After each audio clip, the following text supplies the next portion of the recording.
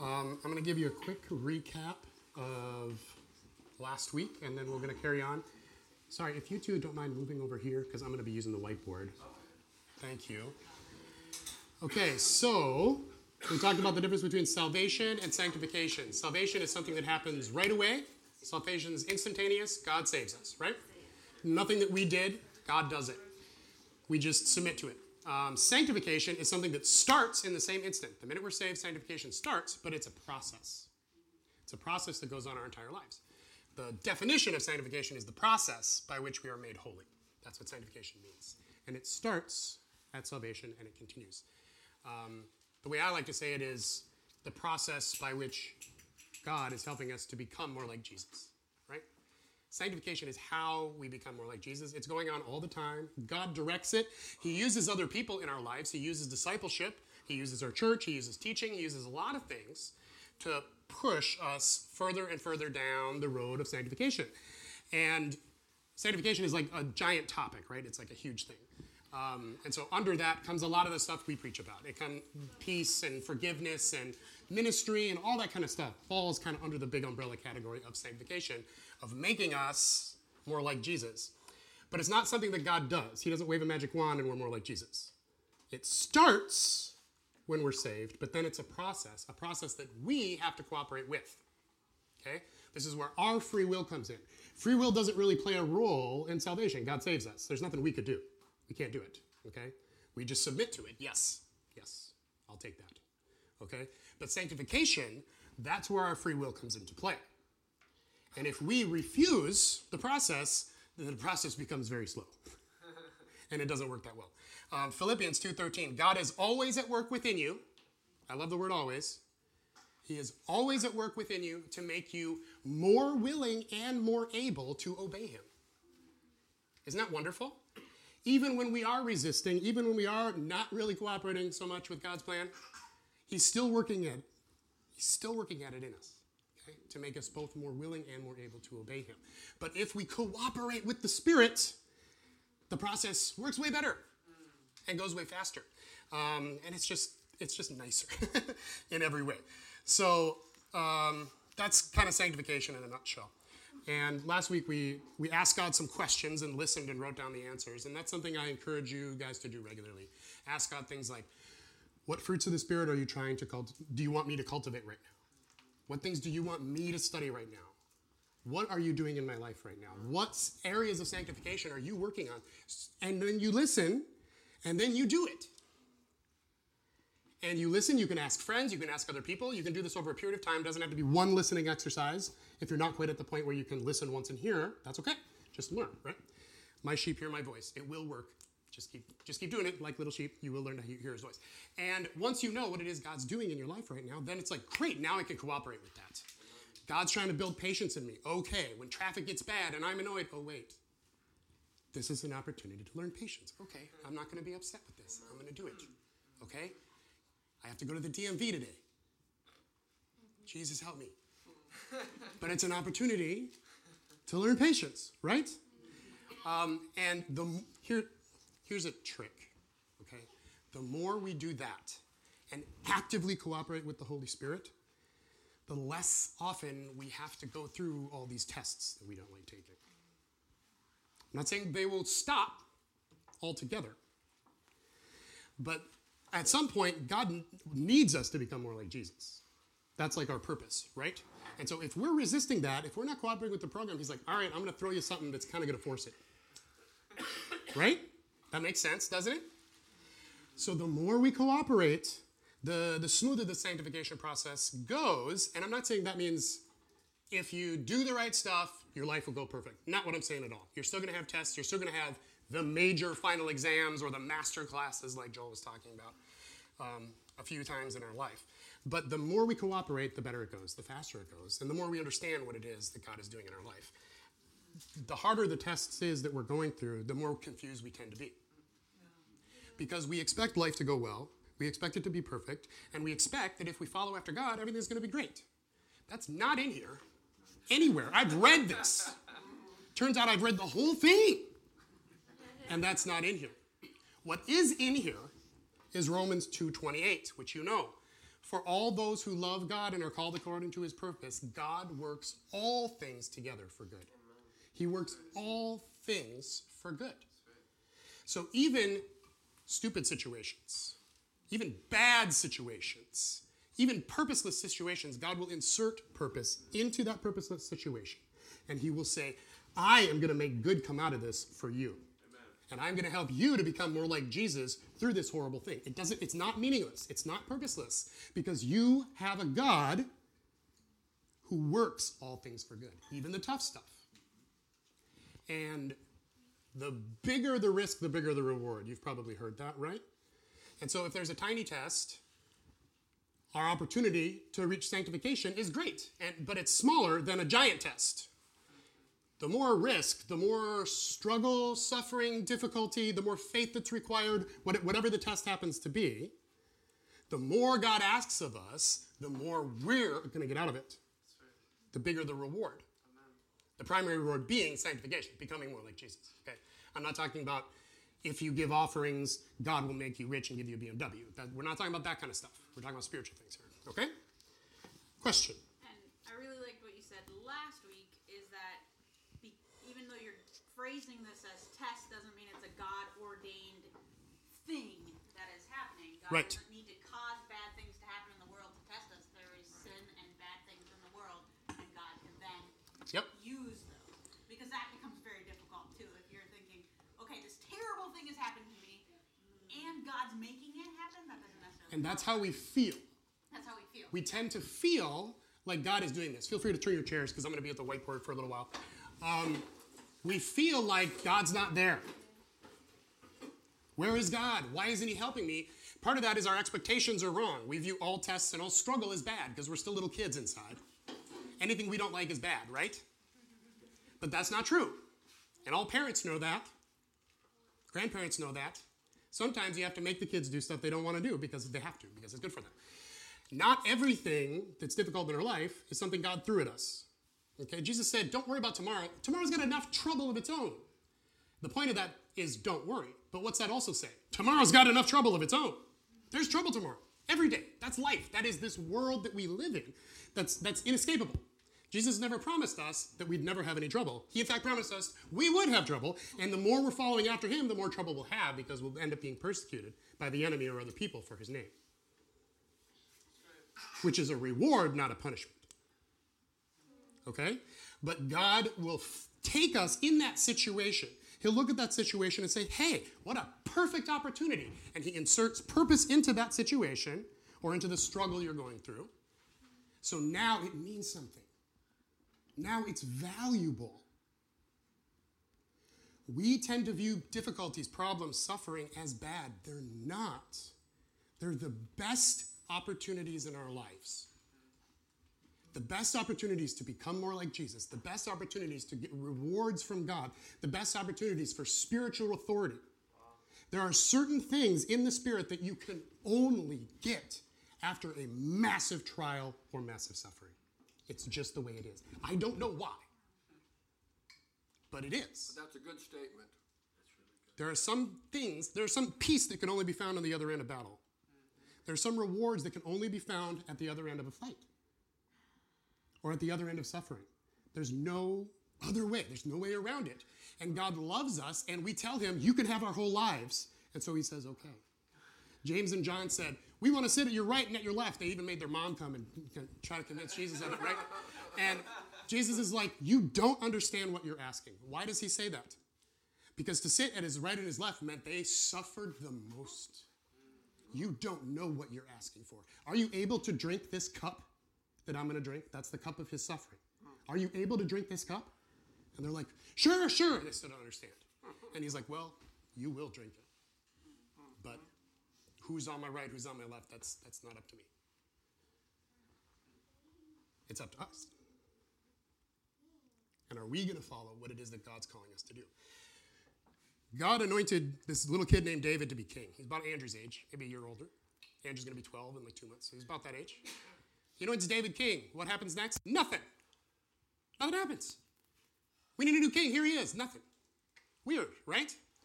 So the next we hear of him, he's on his way to Jerusalem, And there's a massive army there. It's the Philistines. They're attacking again. They've done a champion challenge. You face your champion against our champion. Whoever wins the battle and loots the other people.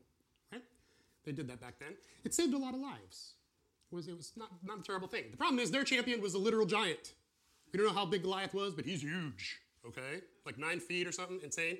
I think it actually tells you how heavy his sword was and stuff like that. It's crazy.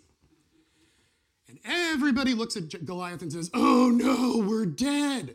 And God looks at Goliath and says, oh yes, this is perfect. And David looks at Goliath and says, oh yes, this is perfect. Why? Because there's something you can get from killing a giant that you can't get from any other kind of battle. David understood that. And he looked at Goliath and said, ooh, this is going to be great for Israel. God is going to deliver us in a mighty way. And it's going to be awesome. Everybody's going to love it and tell their kids. And Saul's like, we're going to die. And David's like, fine, if none of you will fight him, I'll do it. Again, kid, giant. But he had faith. He trusted God. He knew God knew what was going on. He had the perspective to look down from above and not to look up at the giant and say, oh no, woe is me. But we see the giants, we see the problems, we see the difficulties, and we say, woe is me. We say, God, I can't possibly get out of this. What are we going to do? And God says, I know, isn't it awesome? And the harder it is and the bigger it is, the better it will be for us. That's hard to swallow when Goliath shows up at your door or calls you on the phone. Okay? But we got to get this through our souls so that when Goliath does show up, or one of his buddies, or whatever else it is, we're like, okay. Or shows up in court. Or takes us to court, yeah. And this is the different perspective God has on our lives than we have. And the fact that we don't have God's perspective on our lives is honestly a cause for a lot of that suffering that happens to us. The suffering that happens to us is because we expect things to go this way and they go this way. And God's saying, where are you getting this idea that you're not going to struggle and that everything's going to be easy? That's not in here. I never said it. I would be with you always, is what I said. I will work all things for good, is what I said. I will be with you and set a table before you in the presence of your enemies, is what I said. That's who I am. I'm not a magic wand. We want God to be the magic wand. We want him to be the magic checkbook. We want him to be all that stuff, but he's not. Sanctification takes place over time, and I'm going to do this again if I can find my eraser. So this is your heart. I'm not an artist. As you can see, Sarah looked at my name tag today and said, I can't tell if you did that or if one of the kids did that. And I said, well, if either of our daughters did it, it would look much nicer than this. Even today I was writing this and Kaylee's like, do you want me to help you with that, Dad? So allow me to work in my weakness here. So this is your heart. When we get saved, our heart is filled with junk. This is like a poop brown color because that's pretty much what's in our heart. When we get saved, it's all us. It's all ourselves. It's just junk. It's crap.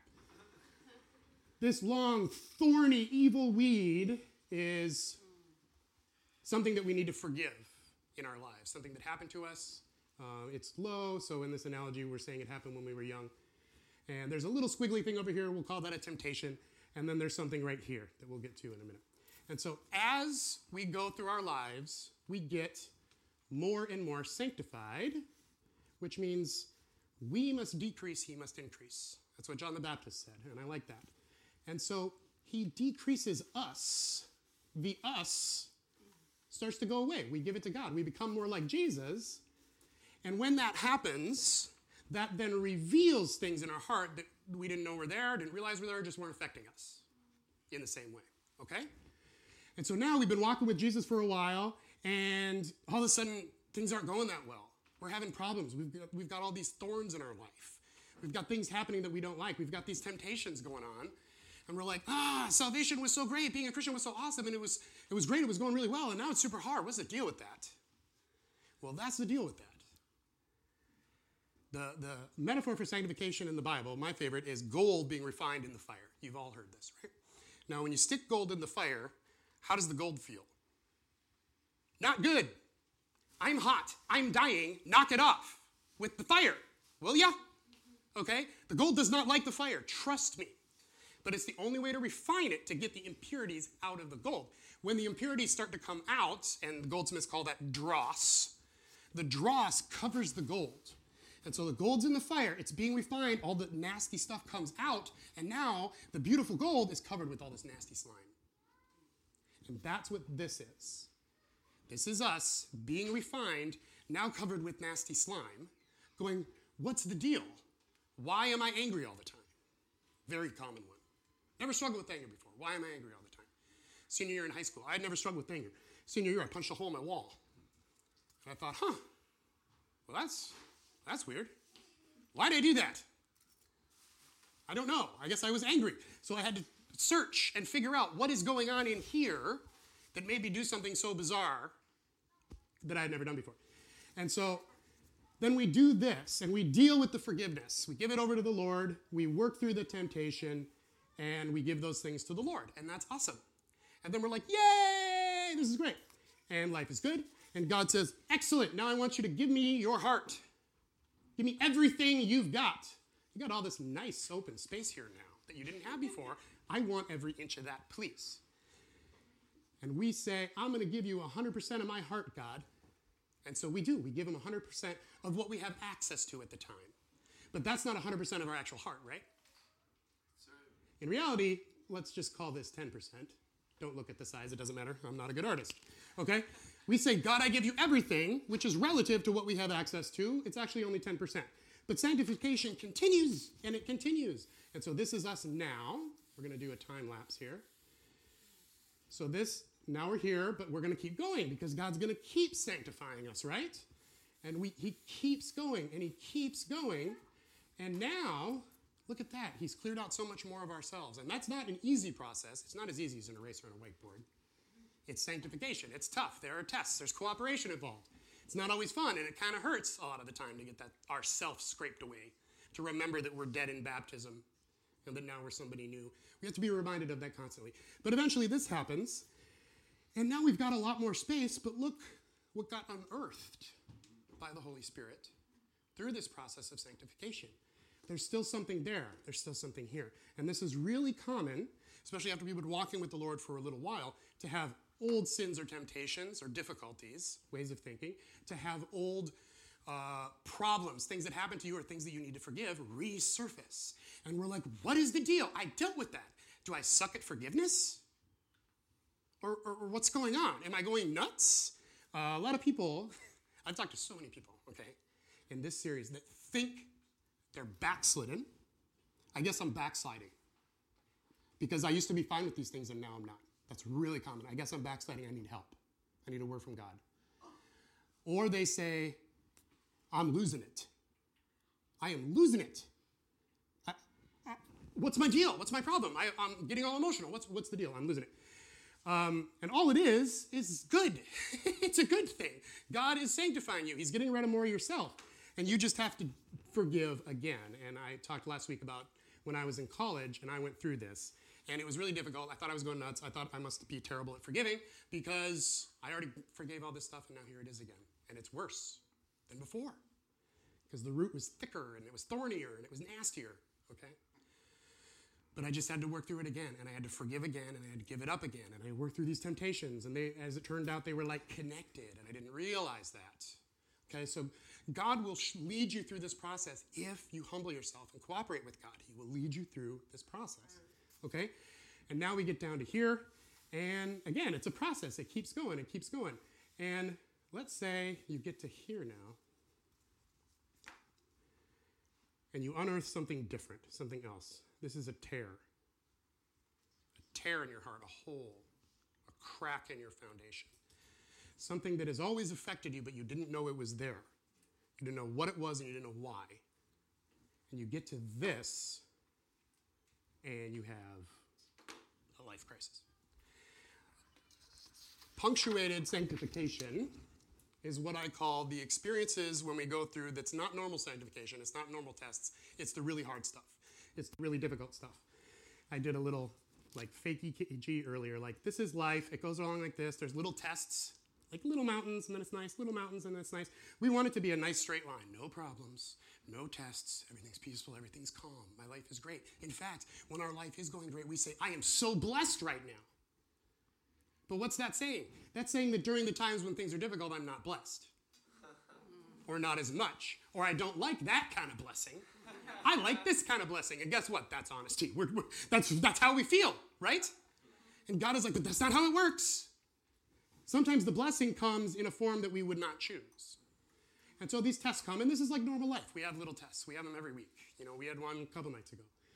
And then you get into a different season. Punctuated means at varying intervals, there's a huge leap. It's a scientific word, okay? So punctuated sanctification is like, here's normal sanctification. This is big one. Big one. Sometimes these big ones are tough, they're difficult, but sometimes we go through certain seasons in our life. Most of us will go through a couple of these, maybe even a few, but they keep coming. The hits keep coming. You heard Joel's testimony. It's one thing after another. And just when you're in this little spot, that's you. When you're in here, good artist, like I said. You try to climb this thing, and you can't. You just can't. You can't do it on your own. You cannot do this on your own, and it's really hard to hear the voice of God. Here's God. He's happy. He's speaking to you, and you allow the situation to get in the way. It's hard to hear God when we're in these really tough times, whether we run into one of these or whether it's one of these. This is more situational, okay? This is life is killing you right now, okay? It could be any number of things. It could be a severe illness. It could be some bizarre insanity, like Joel was sharing about. I mean, that's crazy. I would not have put that on a list of things that might happen to people, okay? It could be any number of things. It could be orchestrated by the devil. It could just be life. It could just be illness. People get sick. It could be any number of those things, okay? I'm not saying God is ruining your life here. That's not what I'm saying. I'm saying that when your life feels like it's being ruined, God is going to come in. And he's going to put purpose in this, and he's going to make it mean something. And just when you think you can't possibly take it anymore, then it starts doing that. Okay? That sounds awesome, right? That's what I call punctuated sanctification. That is when God, that is Goliath. Okay? That is cancer. Okay? That is someone died. They weren't supposed to die yet. Any number of things can kind of put us into this season of life. Okay? So it's not any one thing. It also might not be any of those big things. It might just be like a ton of stuff in general. Life is just squeezing us and killing us. I call this situational thing, I call it the crucible. That's the vessel that you put the gold in when you stick it in the fire. It's called the crucible. Okay? That's what this is. It's the crucible. I also, in seminary, I experienced this. I called it a pressure cooker at the time, but it's a similar metaphor, okay? Everything is just pushing in from all sides. And so I am working 15 hours a day. My wife is working even more. We hardly ever see each other. That's hard on a marriage, okay? She's in med school. I'm in seminary. We see each other occasionally, okay? I'm working really hard. There's a lot of stuff going on. I'm getting paid in my internship, and then they run out of money and say, sorry, we can't pay you anymore. And I don't have any other income, so that's tough. So it's multiple things in this case, in my case. God is blowing up my brain with understanding and theology and changing my views on things and messing me up and showing me that my exact perfect ordered theology that I had created for myself when I was in college was all a bunch of crap, and almost none of that was real. And I just made it up to feel better. And I was just, okay? This, and it was everything there was. And then what does the devil do? The devil's like, ooh, here's an opportunity. He's vulnerable. So the devil comes in with temptations and lies and difficulties and emotional stuff, things that you've already dealt with. Because God is rapidly erasing stuff away, erasing you away, me in this case. And so then other stuff comes up. So that was one of my crucible times, was during seminary, and it was really tough. And then God's like, is it tough enough? Okay, I want you to plant a church. I want you to plant a church among young adults who have no money. And I know you don't know what you're doing, but that's okay. Do it anyway. Okay, so I'm up here, and God is saying, what I'd like you to do is just jump off the cliff. So I did. And it ended up being awesome because God's awesome, okay? And even when we don't understand what the heck is going on, he is there, like Joel was saying. He is there. It doesn't feel like he's there. You can't hear him. You may not be able to see him. None of it makes sense to you.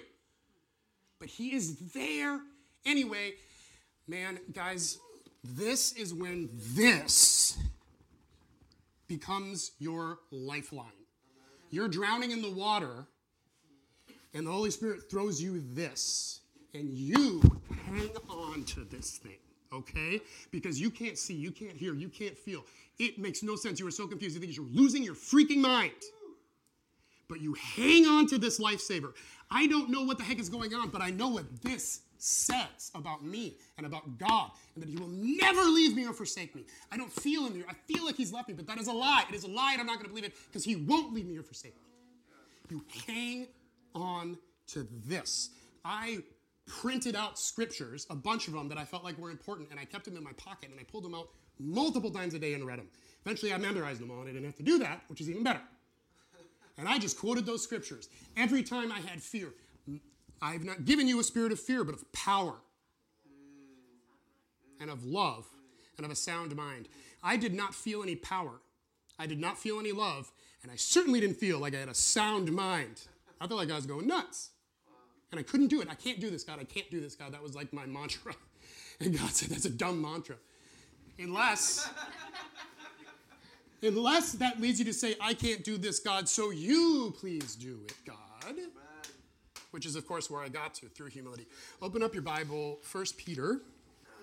My testimony was exactly the same from seminary. That's when it hit me. That's when I had to carry things around in my pocket. Verses, yeah. You shared that just a couple weeks ago. Yeah. If you want another testimony about it, Paul shared about this just like a month ago here, about his fairly similar experience. It is so important that we cooperate with the Holy Spirit during these times. Okay? It is so important that we cooperate with the Spirit. It is difficult. It is really difficult to do, but we have to do it. 1 Peter chapter 1. I'm just going to read a few verses. We could read the whole book because this is what the book is about, so I recommend reading it. 1 Peter 6. In this you rejoice, though now for a little while, if necessary, you've been grieved by various trials. These aren't little trials. These are trials that grieve you. So that's a very serious word.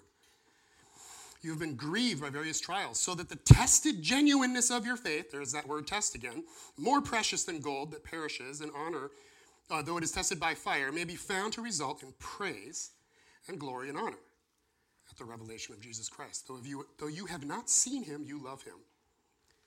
Though you do not see him now, you're here. You don't see him right now. You don't feel him. You don't hear him right now. Though you do not see him now, you believe. And you rejoice with joy that is inexpressible and filled with glory. Obtaining the outcome of your faith, which is, listen to this, the salvation of your souls. Now, the word salvation there doesn't mean like going to heaven. It means like being saved from your enemies. You're in one of these. What do you want? I want salvation. I need salvation. How do I get it? He just told us. Okay? He just outlined some stuff. I'm going to write it down to make it easier. Okay. So the first one, and this is actually later that he talks about this, but can't spell either, apparently. Humility. Okay, pretty terrible. So the first one is humility. We always start with humility, okay? Anytime we want to pass a test, anytime we want to do anything with God, we have to start with humility. It's not about you, it's about God. Okay? But then what he says is that we need to trust. And I'm going to come back to that. We need to trust. He says we need to rejoice. And not just a little rejoice. Rejoice with like exceedingly great joy. So that's honest, genuine rejoicing in the midst of that. What? What is there to rejoice about in that? Find it. Find it. God will help you find it. If you can rejoice in this, you can get out of it. It's the only way out. Faith. And finally, this one kind of goes without saying. I think I spelled that right. Persevere. There's an R. Okay. Persevere, because it's a time thing. These tests, sanctification, the process is a time thing. So there's an amount of time. These big ones that I'm talking about, they might last months. Okay? There's a time factor here. So we start in humility, we trust, and if you're having trouble trusting in God, you need more of his love. Trust comes from love.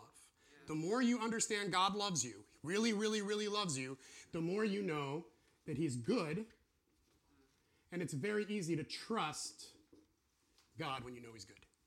Okay? So if trusting God right now is tough, you need to dig deep into that love. Deep, deep, deep, till you're rooted and grounded in that love. His love for you. Okay?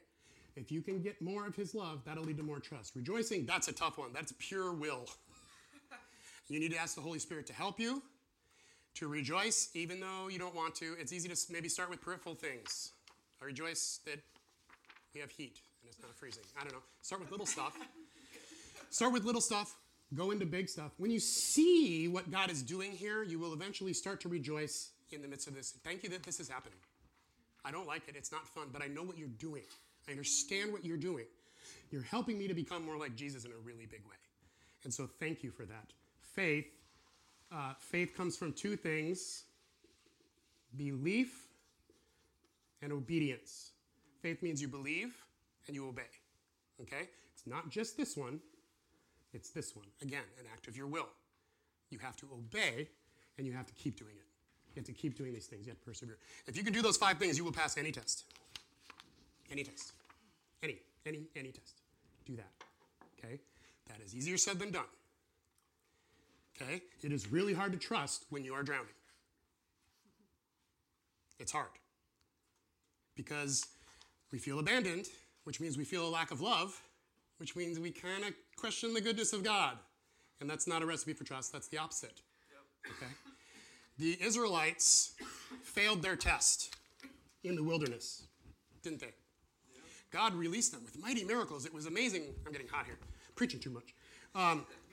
It was like the most amazing thing that had ever happened. And they got out, but they were still slaves in their mind. They weren't transformed by the renewing of their mind. And so what did they do? They whined and they worried. Whine and worry. Whine and worry are evidence of lack of trust. Okay? Lack of trust. Or as the Old Testament calls it, unbelief. So they died in the wilderness because of their unbelief. An entire generation of people died in the wilderness because of their unbelief. We will fail our test if we worry and whine. I know you hate that one. I know you hate it because worry is the natural response to difficulty. And whining feels good when things are bad. I'm not saying pretend. I'm not saying lie. It's okay to say things are really tough right now, okay?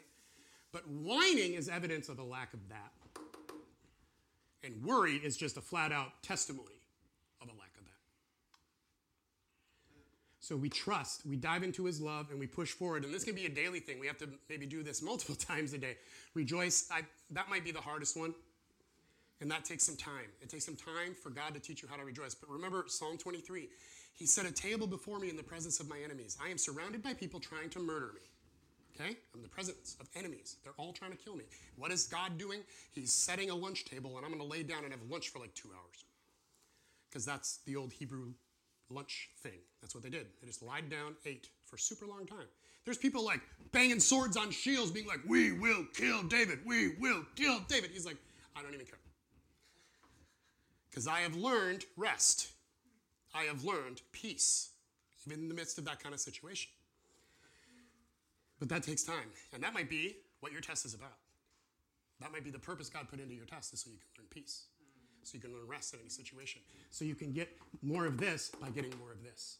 Maybe God's like, the main problem is you need more of this, and so I'm gonna put this purpose into this situation so that this will lead you to more of that, and that's good for you. John. The saving of your souls, like people say, well, are you being saved or something like that? But this is kind of an everyday salvation. Right. I think this is talking about like save from your situation. Save me. Saved from ourselves almost. It is saved from ourselves.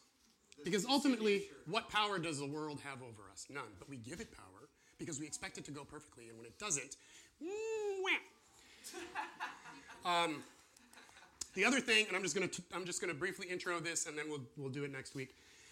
So that's one type of this kind of massive final exam masterclass. I call it the crucible, whatever you want to call it. It's more situational. The other one is this. When at some point through the sanctification process, a tear in your heart is revealed. So gold is refined in the fire, and the dross comes out to the surface, and you find often anger, you find temptation, you find these kind of things happening. And they happen in little ways. They happen when this is happening too. But when it's bigger, when there's something like this, it happens in a much bigger way. And again, we just need to cooperate with the Spirit. The way out of this is very similar. But this is not situational, it's emotional. Okay, this is an emotional thing, an internal thing. Life might put us in one of these kind of crises, a crucible kind of crisis. God decides to do heart surgery. A situation doesn't give you heart surgery. God decides, all right, we have revealed this, and you have a hole in your heart and you're going to die. So you need surgery. And God says, I'm going to fix that for you. And he does. And it sucks. And it's really hard. Anybody had surgery before? Physical, like in the natural? Okay, I've had like 3, I think. Surgeries are not fun. Heart surgery is really not fun. They crack your chest open. They like touch on your heart. No big deal. Yeah, it's like it's one of these little ones, right? No, heart surgery is kind of a big deal. They stop your heart. Usually they kill you. Did you hear that? They kill you. Some of us are in situations like that, and we think to ourselves, I can't take it anymore. I am losing my mind. People tell me I'm bipolar. I'm freaking out. What is going on? I don't understand my life. I don't understand anything. What is happening? This is going to kill me. And God says, that's the plan. And if you let me do that, I can fix you. What if the surgeon said, what if you're laying on the surgery table and you're like, no, please, don't. I don't want surgery. I don't want surgery. And the surgeon's like, oh, okay. Fine, go. So you leave and you die. And you don't come back because you didn't get your heart fixed. Is the surgeon going to do that? Not a good one, right? So we tell God, I am dying here. I can't do this. I can't take what you're doing inside me right now. And God said, I know, but we have to. We have to do it. I know you don't want to do it, but we have to do it. That's what heart surgery is. We're going to talk about it more next week. It's really, really difficult. The surgery process is very painful. The recovery process takes time. Usually when you get out of surgery, you feel a lot worse than when you went in. Okay? This is not a fun process. But if God finds something in you that he has to fix, or it will make it so you can't go any further. This is it. This is the end for you. You cannot go any farther than that tear. Actually, in reality, you probably can't go any farther than that. And God needs to get you farther. And so he has to do surgery, whether you like it or not. And it's hard, it's difficult, it's so confusing. You will hate it. Some of you have already been through this. And this can, maybe it's a tinier tear. And it takes a few days or a week. But maybe it's a few weeks. Maybe it's a few months. And I'm kind of focusing on the worst ones right now, just to talk about it. But most of us have been through some of these repair works that God has done in our heart, and it's really hard. And the key is to cooperate with the Lord and not run away, because we feel like he's the one hurting us. He's the one doing to us. He's the one abandoning us. This is all his fault. Where are you, God? You left me alone. And then we're Job. It's either my fault or God's fault. I am a horrible sinner, so God abandoned me, or God abandoned me because he's a jerk. And we don't have any other answers to that. And the answer is, no, I'm fixing you. This is a good thing, even though it's hard. So we're going to talk about that more next week. Father God, we thank you and we rejoice for the hard stuff.